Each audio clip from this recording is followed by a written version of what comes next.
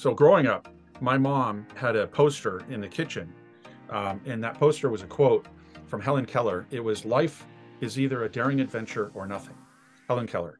And I looked at that poster every day for 10 years. And I'll tell you, you ask my kids, and they will quote that to you because it had a very big impact on me.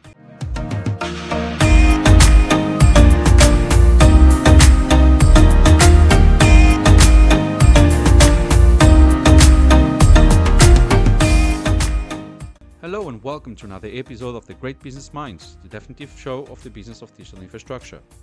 I'm your host, Jean-Marc Lima, and I use my experience as a digital infrastructure journalist to dig deep into business issues, but also get to know those who build our digital worlds. At Great Business Minds, we would like to thank our sponsor for this year. GBM is now brought to you by Prescott & Co., a leading award-winning City of London law firm, internationally recognized for its expertise in the digital infrastructure industry, as well as the telecoms and tech sector work more broadly. Whatever your legal or regulatory needs are, including outer space, Prescott & Co. can support you, so feel free to reach out to them at www.prescott.com. And this week we are joined by an entrepreneurial and competitive international leader focused on energetically growing businesses and building diverse high-performing teams. Mark Smith co-founded and serves as the executive chairman for Carbon Technologies since June 2022, and prior to this he served as the managing director for the Asia-Pacific region for Digital Bridge from 2018 to 2022. Before that, he held the position of Managing Director for Asia at ZetaGrids, and prior to those roles, Mark was the Managing Director for Cloud Services in Asia Pacific at VMware, and he also held the position of Managing Director for Asia Pacific for CenturyLink, formerly known as Savis. His earlier work experience includes serving as the President and Senior Company Officer for Japan at Thomson Reuters from 2007 to 2010, and as the Head of Sales for Asia Pacific from 2002 to 2007, and he was also the Global Head of Sales at eBridge from early 1999 to 2002. Prior to these roles, Mark held the position of General Manager at Bridge Information Systems and served as the Head of Sales for Asia at SunGard from 95 to 97, and as a Major Account Manager at Knight Ridder Financial from 91 to 95. He attended the University of Puget Sound, where he obtained a bachelor's degree, and in 1987 he also briefly studied Mandarin at Tunghai University. Additionally, in 1988 to 89, Mark studied Mandarin at Beijing Normal University. He joins us now from Tokyo, where he lives with his family. Mark, thank you so much for talking to us. It's a pleasure to have you on GBM. Not only your history in the industry is quite interesting, but also what Carbon is doing and the future plans of what's coming up in 2024. It's extremely exciting, and I think it's going to address a lot of markets demands in a very interesting region. But before we get into that, let's just talk about how you got into it all. Like, what's your story? Where did you come from? And how did you get into bed with data centers? Yeah.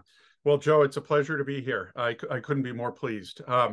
Well, it's an opportunity to talk about myself. So who doesn't like to do that? I just very quick. I'm originally from Seattle. Moved to Asia after college, after studying Chinese and this, that, and the other. Moved to Asia and have been here since 1990 in Asia. And a bulk of that was in financial information. Eventually became Reuters.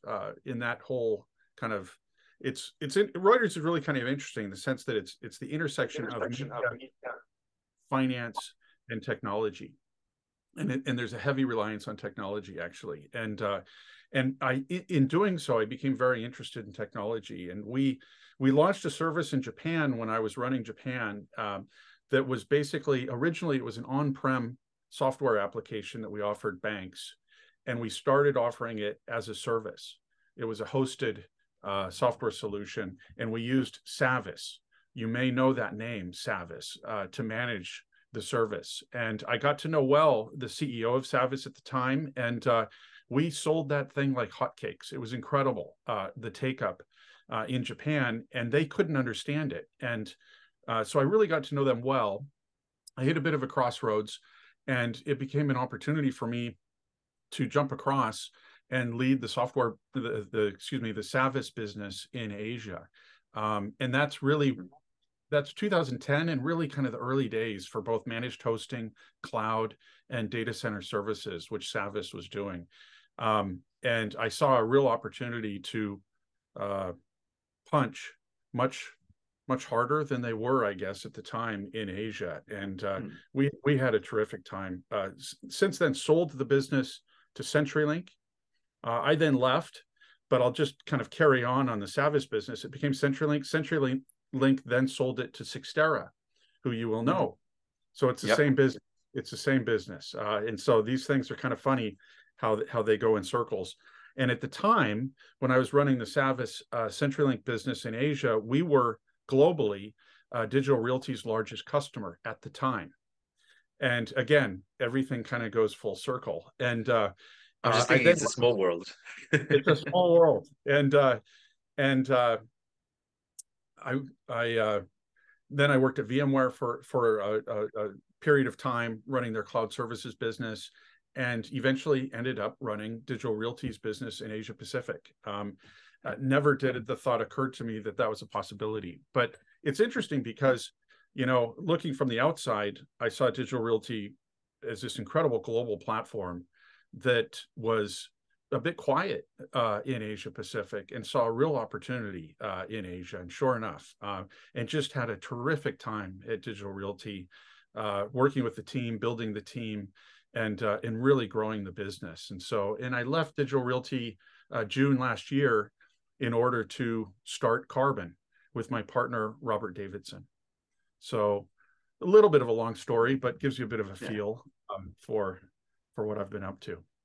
No, it's very interesting because there's a conductor line to it all, and you're Yeah, really at the inception of the industry in Asia, yeah. and I think we're saying like you start punching above what other people are doing. I mean, you just saw the opportunity, especially in the Japanese market. I'm sure technology. I don't know how it was back then, but I can't imagine it wasn't the hardest thing to sell because it's a very advanced culture around the technology adoption. So that is extremely interesting. But I didn't know actually about Reuters Yeah. in your path. So that's interesting. Yeah. Yep, that's right. And really great fun, and have enjoyed every day.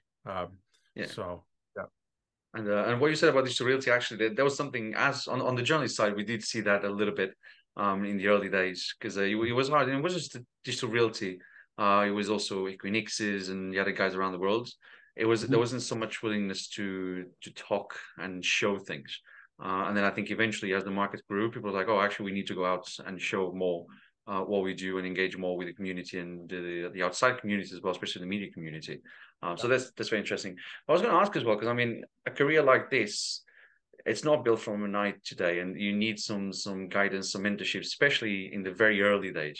I was going to ask, Mhm. who's been like a life inspiration to you? Who's that sort of mentor that you've had, either at the beginning or constantly? Who's that person that has helped you be who you are, Yeah. even in style? Yeah. Yeah. No, so there's many. It's very difficult to point to one, and I've been helped and supported by so many people along the way. It's incredible, really. But the frank answer, and people will think, I'm just saying it, but actually, my partner, my spouse, is by far my biggest supporter, and many of the things that I've been able to do professionally, I could not have done without her support, really. And Yeah. so let's start with that. And I think with many people with terrific spouses, she's my primary source of wisdom, if you will. Now, that said, on the professional side, I worked with a guy at Reuters, in fact. His name was Mark Dewale. And again, very small world. And he was phenomenal. He was the best leader, best manager I ever worked with. And he ran Reuters Asia Pacific, and I was on his executive team. And he took a group of individuals of various capabilities, call it, and he created a culture of high performance and success, and he turned us into just an incredible high performing team. And I learned so much in terms of how he did that. And I seriously use what I learned every day. I give an example. Some people think that people are replaceable, and and you just kind of move on. I take very much the opposite view. I think it's all about the people, and that's really how you make a difference and how you drive and how you drive alpha, so to speak. It is all about the people. And sure, you do go through change and whatnot. But my example is, I'll give you a U.S. sports example. Phil Jackson was the coach of the Chicago Bulls, and they won 5 national championships. And you say, well, yeah, he had a great team, Scottie Pippen and Michael Jordan and many others, but all kinds of personalities, and it's incredible what he achieved. But then, you know what he did? He moved to Los Angeles, whole new team, and he won 5 more championships with a whole new team, Shaq O'Neal, etc. Incredible talent, but don't tell me that he didn't make a difference in being able to achieve, 10 titles. So yeah, so there you go. So Mark was a phenomenal mentor to me. And interestingly, after he left Reuters, he joined Iron Mountain, who you'll know, running international at Iron Mountain. He's now retired, but he worked very closely with Mark Kidd and the management team there as they built out the early days of the data center business. So another small world. Yeah, we know Mark Kidd very well, and it is again a very small world. I like what you said about your partner as well, because we have a saying back home, which is behind a great man there's an even greater woman, Right. always to be there. So that's, and I think that's kind of it is true. And then yes, what you said about it's all about the people. It is all about the people. If the team doesn't function, the business is not going to succeed. I think that's kind of crystal clear. Then I also feel, so going throughout all these steps in the career and building things over the years, there will always be hard conversations around negotiating what's good and what's bad. So one question I always like to ask people is, what is non-negotiable to you when it comes to business? What's the one thing, so like, I'm not part of these projects if this is the way it's going to be? So at the risk of sounding trite, but it's honesty. I believe in a high trust environment. I think one of the critical components of a high performing team is trust, and so you must be honest. And sometimes delivering bad news is really hard, and sometimes obviously human nature is to avoid that. But I think it's really important. Even hard news needs to be delivered and in an honest and authentic way. And Warren Buffett has a saying that you spend decades developing your reputation and you lose it in minutes, and I think that's very true. So honesty.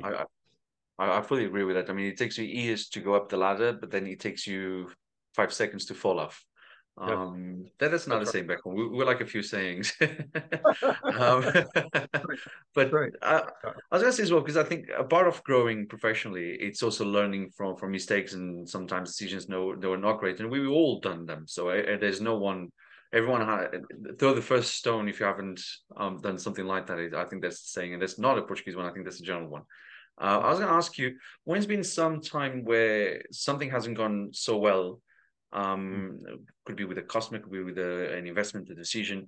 What's one time where something didn't go according to plan? And then how did you shift that? What did you learn from it? And how did you shift that into a positive? Because we do get quite a lot of younger people listening to this as well, and especially entrepreneurs and people starting companies. And I think it's important for them to understand that sometimes the negatives are more valuable than the conquests, because you learn more from something that goes wrong. So what's been like one of your experiences around that?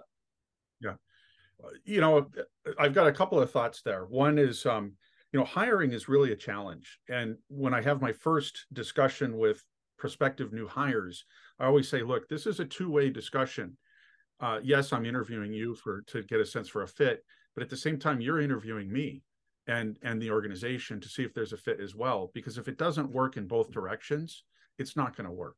And hiring is super difficult. And I think anybody that thinks that they hire 100% perfectly all the time is kind of kidding themselves.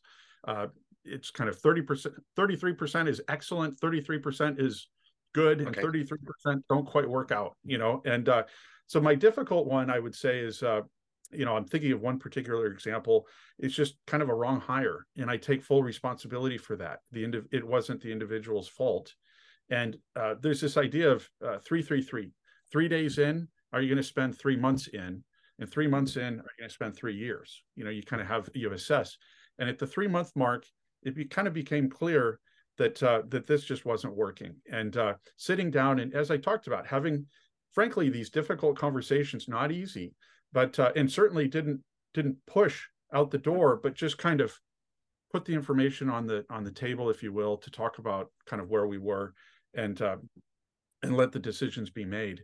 And that's quite tough. And but I think it's important to do, and be upfront, and to make these difficult decisions early, if at all possible. So yeah, there you go. And I could think of one example, but I've done, frankly, it's unfortunately, it's not a single event. No, I mean, I guess it comes down to honesty and transparency. And at the end of the day, we're all human beings. So it's best sometimes to do that. But and then also what you said about delivering the bad news, I think that's very important, because you don't want to do kind of a Sheryl Sandberg approach where if you go into that room, you know you're going to get fired. It's also not how you want to deliver the bad news. No. But and then I guess you've kind of maybe also answered my next question, because my next question will be around how do you stay adaptable to new perspectives, and how you create a culture of belonging, innovation. How do you get the team involved? And I think so. Trust, transparency, honesty. Those three words are very, very important. But is there anything else that you kind of put into practice, especially when building teams? I mean, especially right now you're building a startup again. So what's the things that really make the team shine through this and makes you also evolve with themselves? Yeah, I think so. This word diversity has a lot of baggage, I believe, but I'll use the word anyway. But when I say diversity, I'm not talking about what oftentimes people initially think. I'm talking about diversity of experience and background. Thoughts, and you build a team with people with diverse backgrounds, and gender, and yes, cultures and everything else, but zeroing in on experiences and background, and then the rest kind of falls in, I think is critical to, again, building high-performing teams. And in doing so, it allows you to take on board all kinds of new ideas, because these people bring new perspectives, and that's what it's all about. And frankly, that's one of the reasons I love living in Asia, because it is such a large and diverse region, and it adds kind of another level of complexity to trying to get things done that I find super interesting and exciting. And so that would be my answer. And as part of that, one must be respectful and curious, and I think curiosity is essential, because there's always more than one way to get something done. Always. And I think actually what you just said really fits well with the Asian culture, because I think they value that more than maybe Europe and the United States or North America, around curiosity and just being honest. And I don't know, there's probably more interest in also being involved with new things down in Asia. I mean, we're organizing something in Asia for the end of this year, and we see the cultural difference. We see the cultural difference of how people talk, behave, the interest. They pay attention to you when you go on a call. They're not looking at their phones. They actually listening and interacting and asking questions. So it's very different, and it is quite exciting. It has its challenges, of course, but that also makes it more worth it. So it's interesting. And what you said about diversity and diversity of thoughts, I think it's the diversity of brains that's very, very important. It doesn't matter where the person is from. It's the diversity of thought that really can create a nice web of construction for the new business. And then, Mark, so because we are now, it's pretty much like the end of the first part, because the first part is kind of just to get to know you and get to learn your journey. So my last question of the first part, and before we jump into the market itself, is what's been the best and worst advice you've ever received? Right. Okay. Well, the worst was I was in college, and I was thinking about going to China for a year to study Chinese. This is 1988, so it's a while ago. I'm dating myself. And I spoke to a couple of professors that I had, not my Chinese professor, but a couple of other ones, and these older American guys, and they really tried to persuade me not to go. They said it would be terrible. I'd be living on dirt floors. I'd be this, that, and the other. And frankly, they scared the heck out of me, Okay, imagine. but I went anyway. but I went very fearful because they basically put that in me. But it was just absolutely terrible advice. And that year in China changed my life. And it was unbelievable. So that would be the worst. The best, I don't know. That's a good question. Yeah, can I pass on that one? Sorry. Yeah. This is the fun of asking this question, because I mean sometimes, I mean, we can ask the most complicated technology strategy question, but then when it comes to these ones, people do struggle, and it's fun to watch. I'm not going to lie to you. We'll come back. We'll come back to it at the end. We'll give it another half hour. Okay, I got it. So so when I was starting out in college, my father told me that I should look for ways to differentiate myself. Don't follow the crowd. Look at ways that you can step out of the crowd. And my father was quite the entrepreneur, always kind of did lots of interesting things. And so when I went in there, virtually everybody in my college was studying Japanese. It was the 80s. It was booming. Everybody was studying Japanese. I was very keen on Asia. So I thought, okay, they just started Chinese. So I took Chinese, and kind of the rest is history on that. The interesting thing, side note, is I ended up marrying a wonderful Japanese lady. I've lived in Japan over 20 years. My kids are, half Japanese, and I studied Chinese. So I studied the Japanese. Survival. My kids would argue I do not, but I get around. Yeah, I survive in Japanese. But I joke that I studied the wrong language, given how my life played out. But I think that what my father said about working to differentiate yourself and not follow the crowd is something that stays with me. Yeah. I think that's probably one of the best advices we've had on this series. Because it is true. If you're the same as everyone else, then you're just the same as everyone else. There's nothing new, different about you. I think, and that's not even just down to the person; it's down to the business. This is why business are successful or not, because you can go and launch a business. If you have a lot of money, you can go and launch a business and just copy and paste what someone else is doing, and then you'll either win or fail depending on how much money you got to push it in front of people to buy it from you, and the trust that you can buy basically at that point. Or you just find something else and you become a very successful business. So it applies both to the person and the business side. So I think, it's differentiated. Don't follow the herd. I think we just got our headline there as well. Okay. But there we go. See, and you were afraid you couldn't remember of anything as a good advice.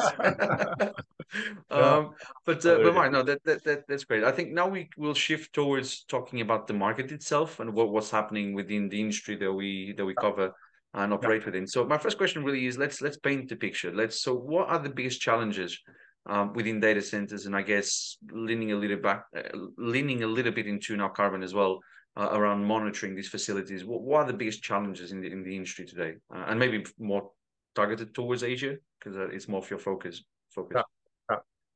Okay, great. I mean, there are obviously quite a few challenges, and we can discuss that as we go with regards to the overall data center industry. I mean, the challenges of growth, attracting and bringing in talent, accessing power and power constraints in a lot of markets, or certainly, the area around connectivity and ensuring that you've got the right locations with the right, appropriate permits, et cetera.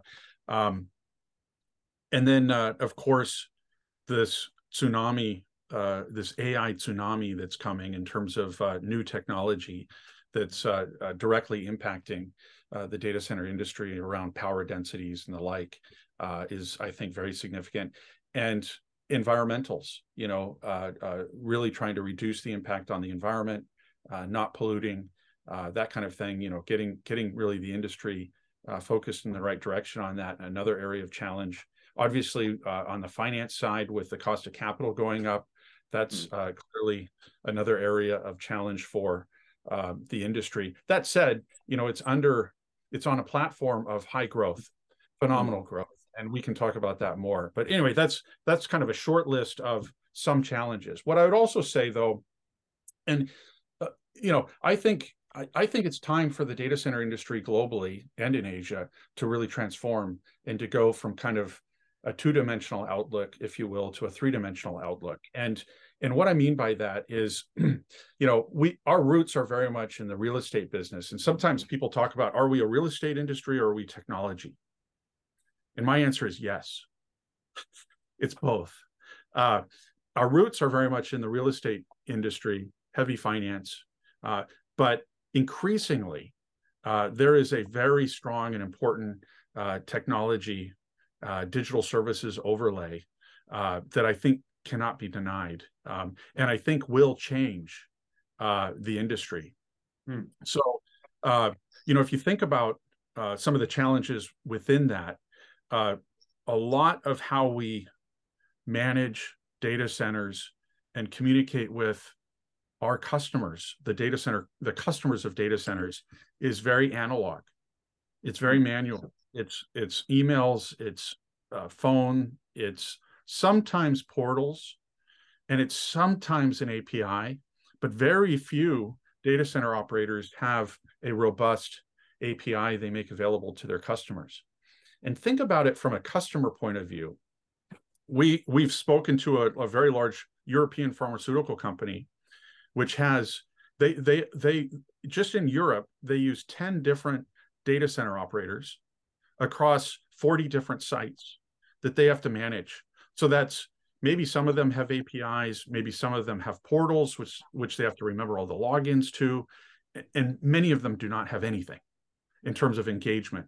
And so what am I talking about here? Think about kind of what happens in the data center. So one is just reporting, things like environmentals, things like tower usage, that kind of thing.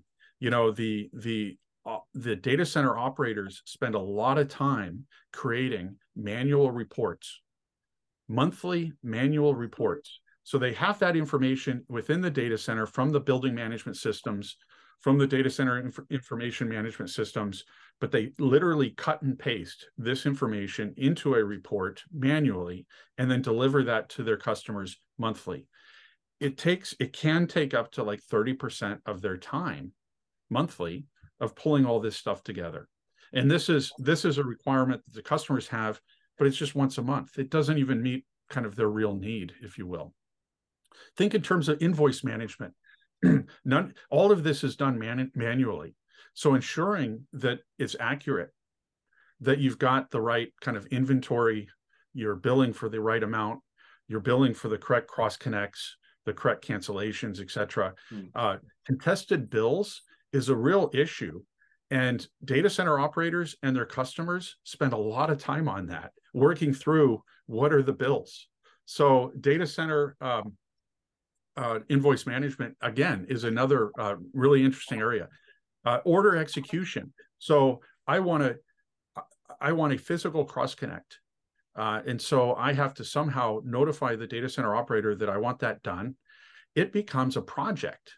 It becomes a days long, weeks long, 2 weeks long project just for a physical cross connect, which actually should be minutes electronically. And by the way, when you do that electronically, you also have an audit trail of when you requested that cross connect and when it was delivered, right? Which goes back to my invoice management point earlier. So, because manually, there's really no audit trail to speak of.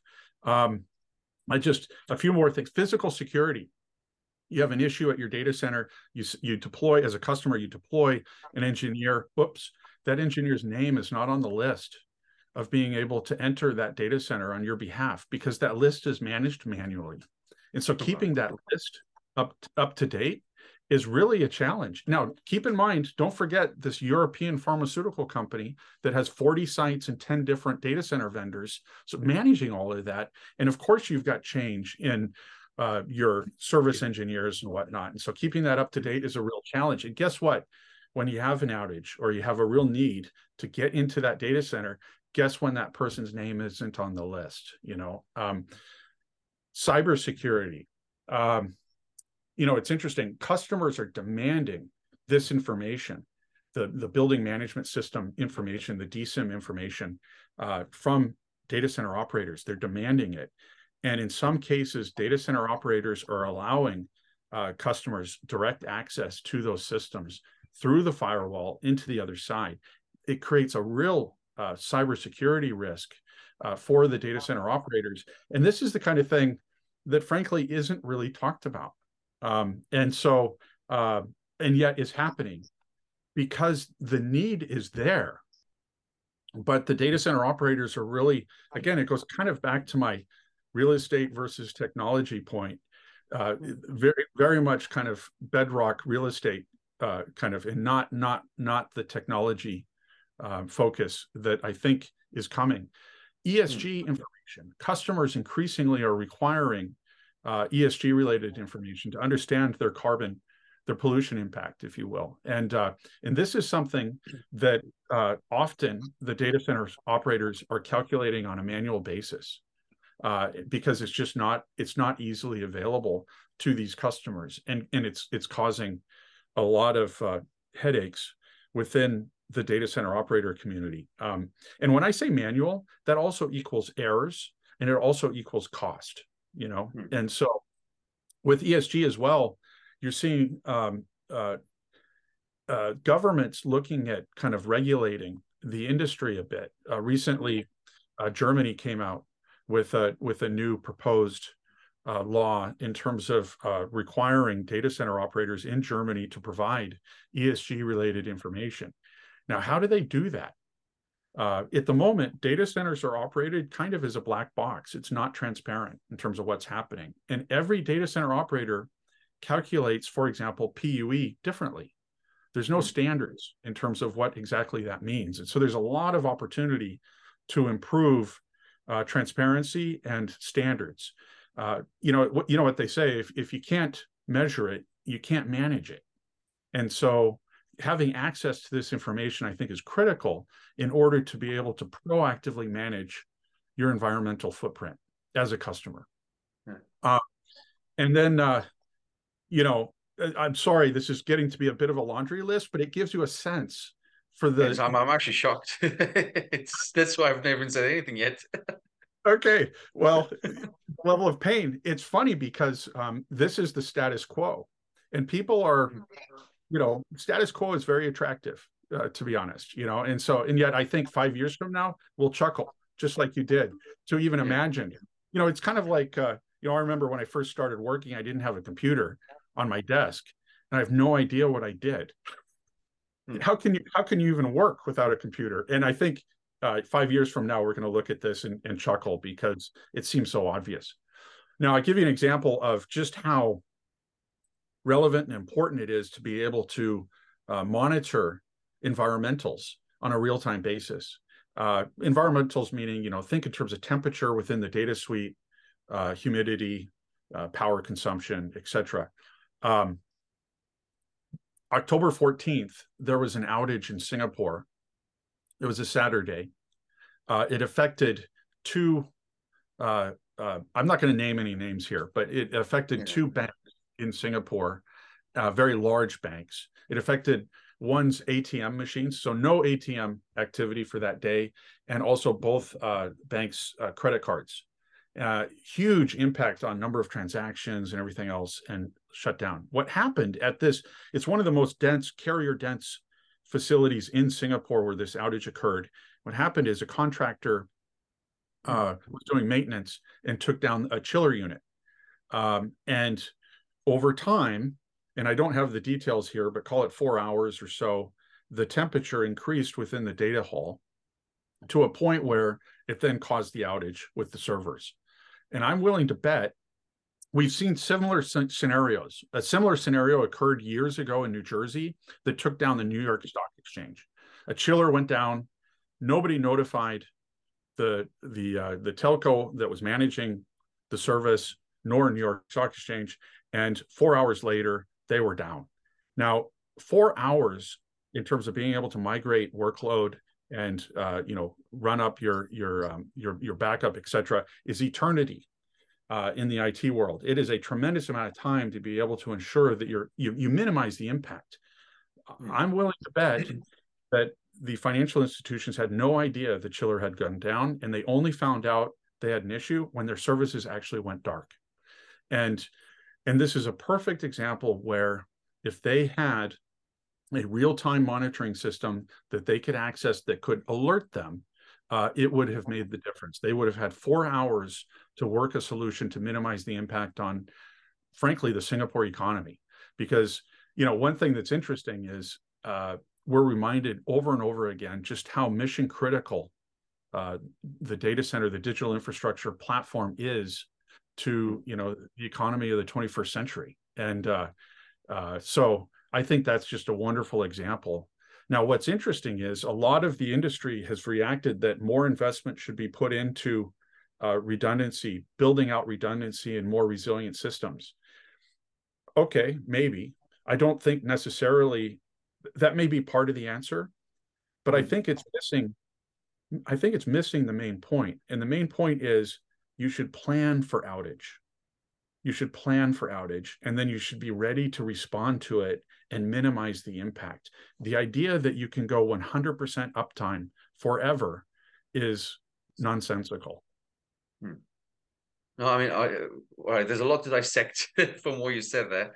I mean, first, I am a little bit shocked because there was so many pain points, and it's true. Like, we do not talk about those things, and a lot of them, especially the security one you raised, where people are bypassing firewalls to do the work they need. I mean, I haven't heard that before, and I think there is a tremendous. It's not a good idea. Let's put it that way. And then I said, well, you think what you said about, of course, the ESG monitoring and all that. I mean, in Europe, we're starting to see that now become more of a requirement, especially with the new regulations coming on boards. That's kind of being forced on operators. And I assume that's how things will change. It's going to be through regulation. And maybe you can say if you agree or not, but I think regulation is going to be the way forward to really enforce these things. But it's just, from what you say, it just sounds very disjointed. And I mean, we don't have to expect 10 data centers to talk to each other, because we know they just want, that's always going to be a challenge. But the fact that so much stuff is still done manually, there's so much spreadsheet going around, so many just manual put together lists of people that can access the data center. That's all quite shocking. I mean, that's frankly quite shocking. Are you seeing that more with legacy facilities, with like brands that have been around for longer, or and then how does that compare to the younger guys coming into the market? I mean, especially in Asia, because you have new brands popping up in every country, and they are building infrastructure from there is a playbook, but they are rewriting the playbook. So are they following the same thing, or are the new guys now actually doing the job as it should be done? Yeah, in Asia, I'm not seeing it from a technology point of view. Now, I could be wrong, and I'll get emails after perhaps telling me otherwise, but I have not seen it truly. It's just, again, it's back to this real estate mindset. That said, on a global basis, we are seeing some organizations really take up the mantle of digital services and offering, very well considered APIs to their customers. That said, one of the beauties of Carbon is it sits in the middle and it's neutral. We are not a dedicated data center operator. We're not dedicated to any one data center operator. We're across the market. And so a customer of these data centers uses Carbon and can access all of the data center operators in our ecosystem. And so they don't have to use many different portals. They don't have to write and maintain many different APIs if they're available, et cetera. That's all managed by Carbon. And so that's a real benefit that Carbon brings, is that neutrality that no one data center operator could offer. Yeah. I was going to ask, was it a hard sell when you approached the operators and stuff? And so was it a hard sell to get them to understand the concepts? And then I guess what grabbed their attention? I mean, did you use for AI, for example? But I think, was it hard for them to understand this? Taking into account they've been doing the same model for so many years. Yeah. Absolutely not. It's impressive for several reasons. One is their customers. We're talking to their customers, and their customers are requesting this Carbon. That's one. Two is for those that are pretty sophisticated and have their own APIs.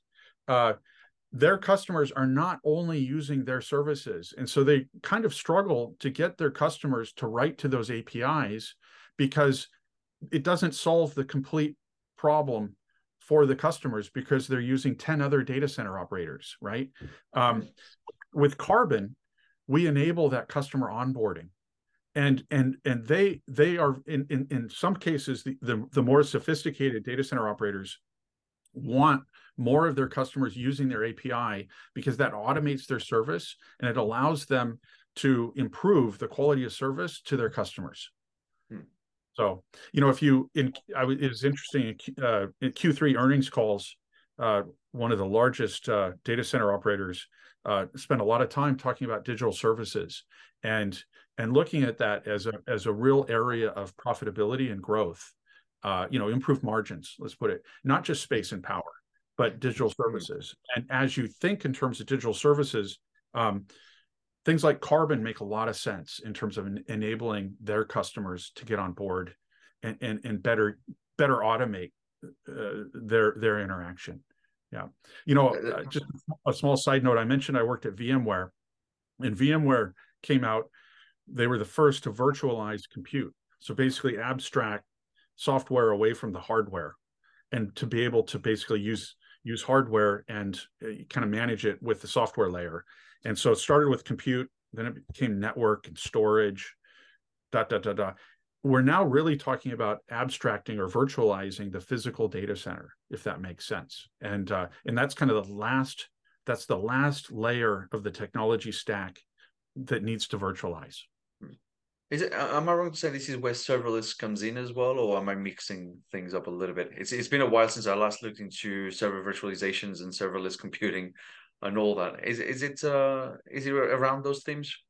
Well, for Carbon, we're really just focused on the physical data center itself, not the compute, storage, network, not those areas. It's really around the physical data center itself. Yeah. Okay, interesting. And then you mentioned, because clients, the data center operator clients are asking for this, and things are changing. I just wanted to kind of take one little step back, and then we'll go back to Carbon. How have you seen regulation kind of shift the conversation? Because we mentioned that one way forward would be regulations will come in, and then people will be forced to do this one way or another. But we already have things coming into market, and especially in Asia as well. Have you seen that speeding up the conversation around what you do? It's are people now like, right, because this is coming now, we really have to look at this. We have to shift how we manage these things, how we monitor these things. Has regulation kind of helped a little bit? Have those things started to have a positive impact on the market? I would say not yet. Okay. How's that? Yeah, not yet. Yeah. Don't feel that. It's very interesting. How's that? Yeah. Mostly where we feel it is from customers themselves. Think in terms of the large hyperscalers and their requirements for data center operators. And in many cases, these large hyperscalers have their own APIs, and they put in their RFP, that the data center operator must in fact be able to use that API to engage with these big hyperscalers. So it gives you a sense. So that push and that drive is really coming from customers, less so, in my opinion, from governments at this point, especially in Asia. Yeah, I think Europe is taking the lead there. Yeah, no, that's why I asked a little bit with an European view, because we are going through a massive shift. I mean, even Germany, I think it was last week, they just approved That's right. the first direct data center legislation. Right. And that's going to change the game, even around cooling data centers. A lot of people will have to retrofit at this stage and really change things, especially around monitoring. So that's kind of trying to build a bridge there. But it's interesting to hear that Asia is still not there. And this is, I think, because because so many people in our sector sometimes look at the world as one. And what happens in North America is not what happens in Europe. What happens in Europe is not what happens in Asia. And I think that's also a mentality thing that needs to shift a little bit. Because the problems that we have in Europe is, I mean, some of them, yes, will be the same in Asia, but maybe they are not the priority problems compared to what we do here. So that's very interesting. I was going to ask as well, if you can give us a bit more, open up the Carbon book a little bit more, and tell us what's the plan here? What's the goal with the company? Where do you want to go with it? And then maybe walk us through over the next 12, 24 months, what's going to be launched, what markets are going to be focused on, how many people are going to employ? Like, talk us through the journey, the timeline. Yeah. So we earlier this year, was it this year? Yeah. Earlier this year, I lose track. It's November 2023. Yes. I'm with you on that one, to be honest. early this year, we successfully raised $5.5 million in seed capital, which was a first for me. I'd never done it before. And that's part of the reason, frankly, I took this journey with Robert, my partner in crime. And it was hard. I'll be honest. I can imagine. And we hit it hard. And frankly, Robert's a genius. He's phenomenal and very gifted. But it was significantly harder than I expected, knowing it would be hard. So there you go. But nonetheless, we were successful and couldn't be more pleased with that. We currently have either directly employed at Carbon or through organizations supporting us. We have about 20 plus people at Carbon working mostly in the development side. And a few people in sales and pre-sales support and whatnot, but mostly in development. And we're launching now our first very focused offering, which is around automating cross connects, physical cross connects. And we're starting with that because you talk to any carrier, any telco, and they have real issues. They're ordering a lot of cross connects, and it's all manual, and it's a bit of a nightmare in terms of managing that on a global basis. We talked to one kind of mid-sized, if you will, cloud service provider, and they order 10 cross connects an hour, every day. And in the world business. Somewhere in the world. Yeah. And it's really a nightmare for them to manage, as an example. But very quickly, we're then going to launch a much more in January, a more complete suite of environmentals, if you will, monitoring tools and information that customers will be able to use to monitor the environmentals within their data halls. And then in March, we'll be launching DCEM, which is basically the data center invoice management tool, such that data center expense management tool, such that customers can manage their expenses in their data centers. And it's something that, again, is all very manual and very time consuming for these guys. And so we're really bullish on, actually, we're bullish on all aspects of those capabilities that we're bringing to the market. At the same time, we're adding data center operators into the ecosystem. So we have two today that cover a large percentage of the cross-connect market globally, and we'll be adding 3 and 4 more early next year. So number 3 and number 4, which will give us about 50% coverage, believe it or not, of the market, because these are really some of the big guys, if you will, that we'll be adding to the ecosystem. And then after that, we'll just continue to add new data center operators every quarter. In terms of size of the business, we're just now starting, and obviously we have serious ambitions for the business. But I think of it, in addition to revenue and everything else, but more kind of impact. And I think we have an opportunity to truly transform the industry in terms of the way it's operated and how customers engage with data centers. It's a way, using Carbon, it's a way for these enterprises to basically, instead of having their own private data center where they have total control and transparency, today, in a multi-tenanted data center environment, they don't have that level of transparency. We'll effectively be giving them a private data center experience in a multi-tenanted data center environment. So it really changes the game for customers. And then Joe, you've kind of figured out I can carry on a while. You feel free to interrupt, but you overlay AI. So everything CPU today, cloud CPU, we kind of retail, wholesale, all that, we know the industry, but then you overlay that with AI, and the requirements of AI just go to another level in terms of performance requirements from data centers. And it's absolutely essential that customers have access to real-time data about the data center, such that they can proactively monitor these workloads, because the constraints, you can't error too much in terms of temperature and everything else. And so AI just adds another level of need to the industry, in our view, in terms of automation. Yeah, no, I think what you're doing is very timely, and I think it's it's going to make doing business easier, and it's probably a lot more cost savvy, and error free as well. Because Yeah. because humans make mistakes, it's as simple as that. It's we make mistakes. You don't sleep enough, and the next day you're going to make a mistake. It's like that. Machines won't do that. But I'll go into AI in a second. But it was actually quite interesting because you said this was the first time you raised money Yeah. for business that you yourself went to market. Talk us through your experience. You say it was very exciting and everything, but like what how was it? How did it work for you? What was your personal experience going through it? What did you think? Were you like, oh, this is too complicated, I'm going to give up, and then you just carried on with it? Was how was it from your personal perspective? Well, in one word, brutal. Sounds like Silicon Valley, yeah. Yeah. So, we talked to all type. We talked to everybody in the VC world, and Yeah. you know, high net worth families, high net worth individuals, people in the industry, et cetera, et cetera. And what's interesting is you could almost kind of bifurcate into two camps. There were those that understood the data center industry to a certain degree, and so you could really dig in and you could have very meaningful discussions, and they kind of got it pretty quickly. And there were those that you couldn't properly explain what a data center was. And We go through that sometimes, yeah.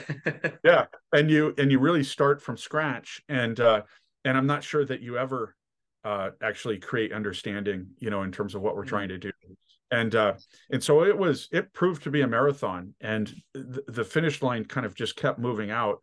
Also, of course, the environment, the macro environment, which we don't control, obviously, but changed quite substantially in the VC world. And with interest rates, cost of capital going up, and kind of VCs rethinking their portfolio, and the markets getting hit and everything else, our timing was probably about as bad as it could be from a rate point of view, which is always, one must assume that will be the case. But what happened is, for starters, I mentioned Robert, but I've got an absolutely wonderful partner, and he is brilliant, and he is high energy, and I get a lot of pleasure working with him. And so, despite the challenges, we just kept going.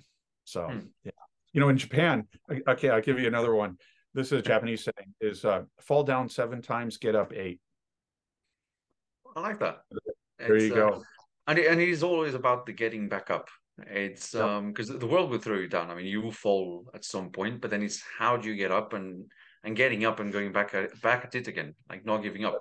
And that's actually, it's where most businesses fail.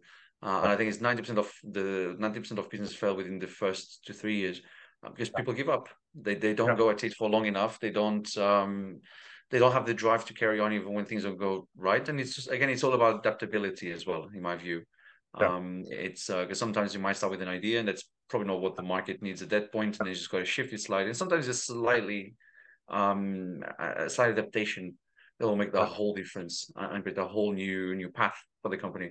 So that's quite exciting. Yeah, it's funny that you say it was probably the worst time to go to market. And I mean, yeah, we don't control what's happening in the world, and we still have another 12 months probably of hard times ahead in that side. But we're also very lucky to be in an industry that keeps growing even when the world is a bit not in the best state.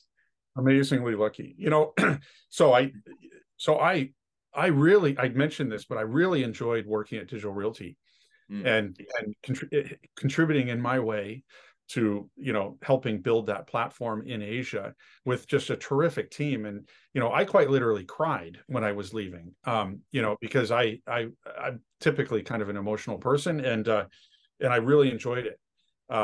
But this was something I had to do. And it's an opportunity for Robert and I to make a contribution and make a difference in a new way. And we are extremely committed to a successful business here, because I think it's going to matter. I think it matters. Yeah. So absolutely does. I mean, anything related to sustainability, even, and everything that you do, it does actually very easily has a sustainable link attached to it. So anything related to sustainability, let's say saving the planet, is extremely important for not just for the present generation, but for the future generation. So it does matter. That's the thing. But I know we're coming up to the end. And I mean, I could talk to you the entire day because there's so much to talk. You're front, Yeah, there is. you're Yeah. front of you're a source of knowledge. But I just wanted to like two final questions, but the one of them will be around AI because we've touched on it, but we haven't really spoken much about it. And I mean, it's the hype word. It's the key word of 2023 is AI. I think it's when it became mainstream. It's been around for 50 years, but the issue is like when the world discovered AI. What's your view of AI and how is that going to impact the data center markets, especially within Asia?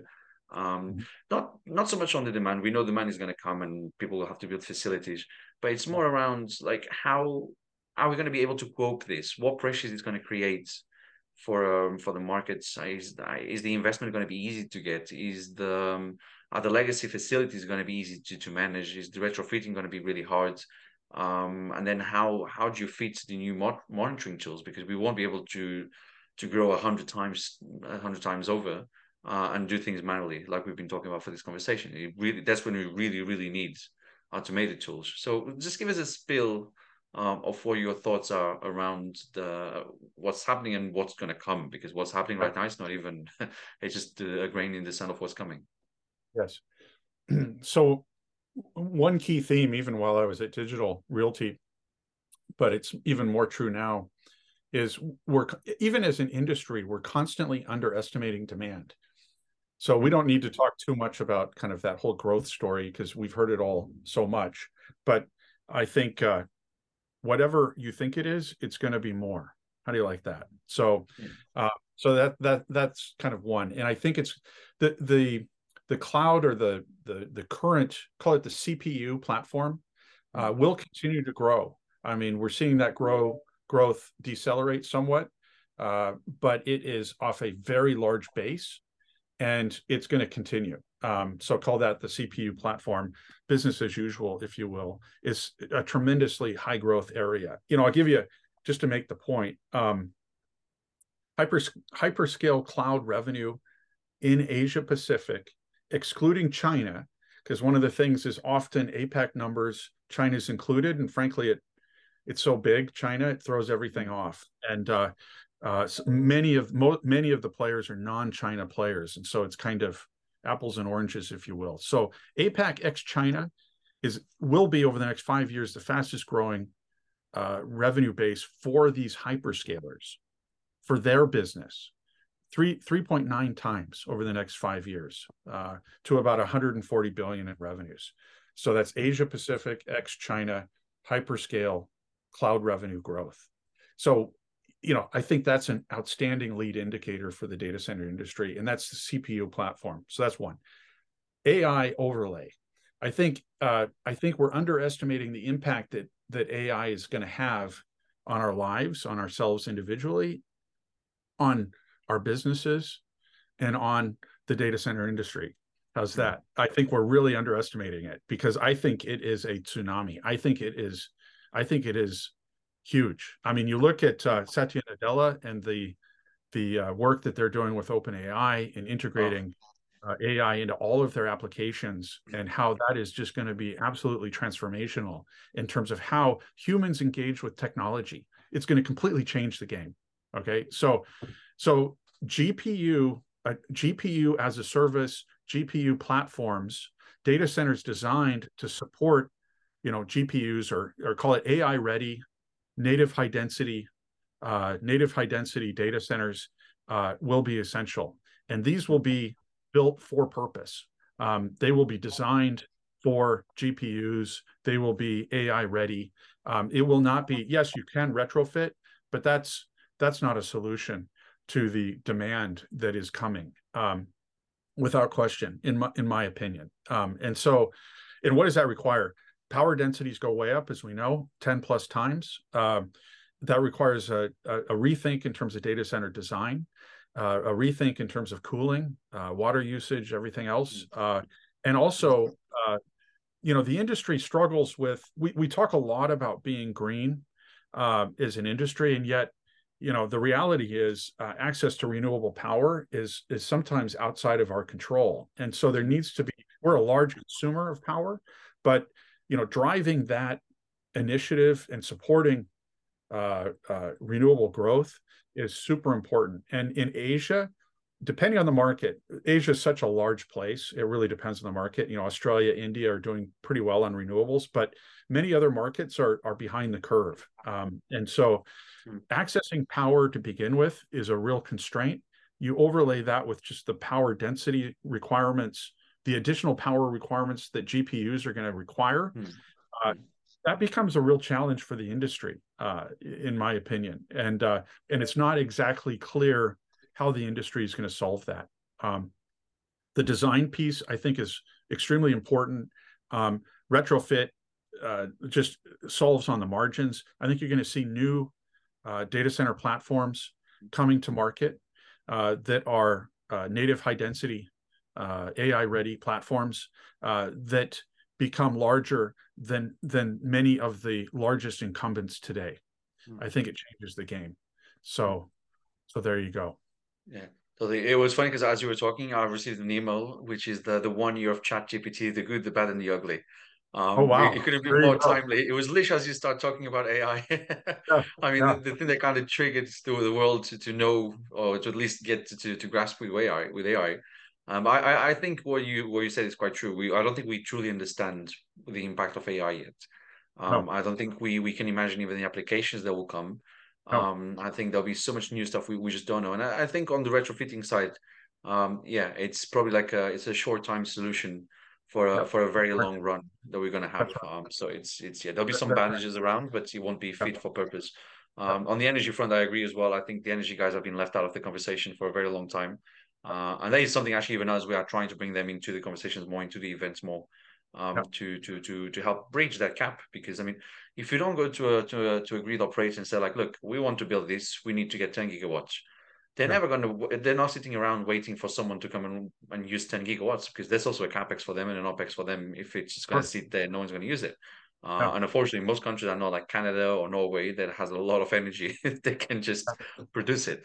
Yeah. So yeah, no, absolutely. And the design is amazing. I mean, I was at a conference a few weeks ago with Structural Research in Toronto.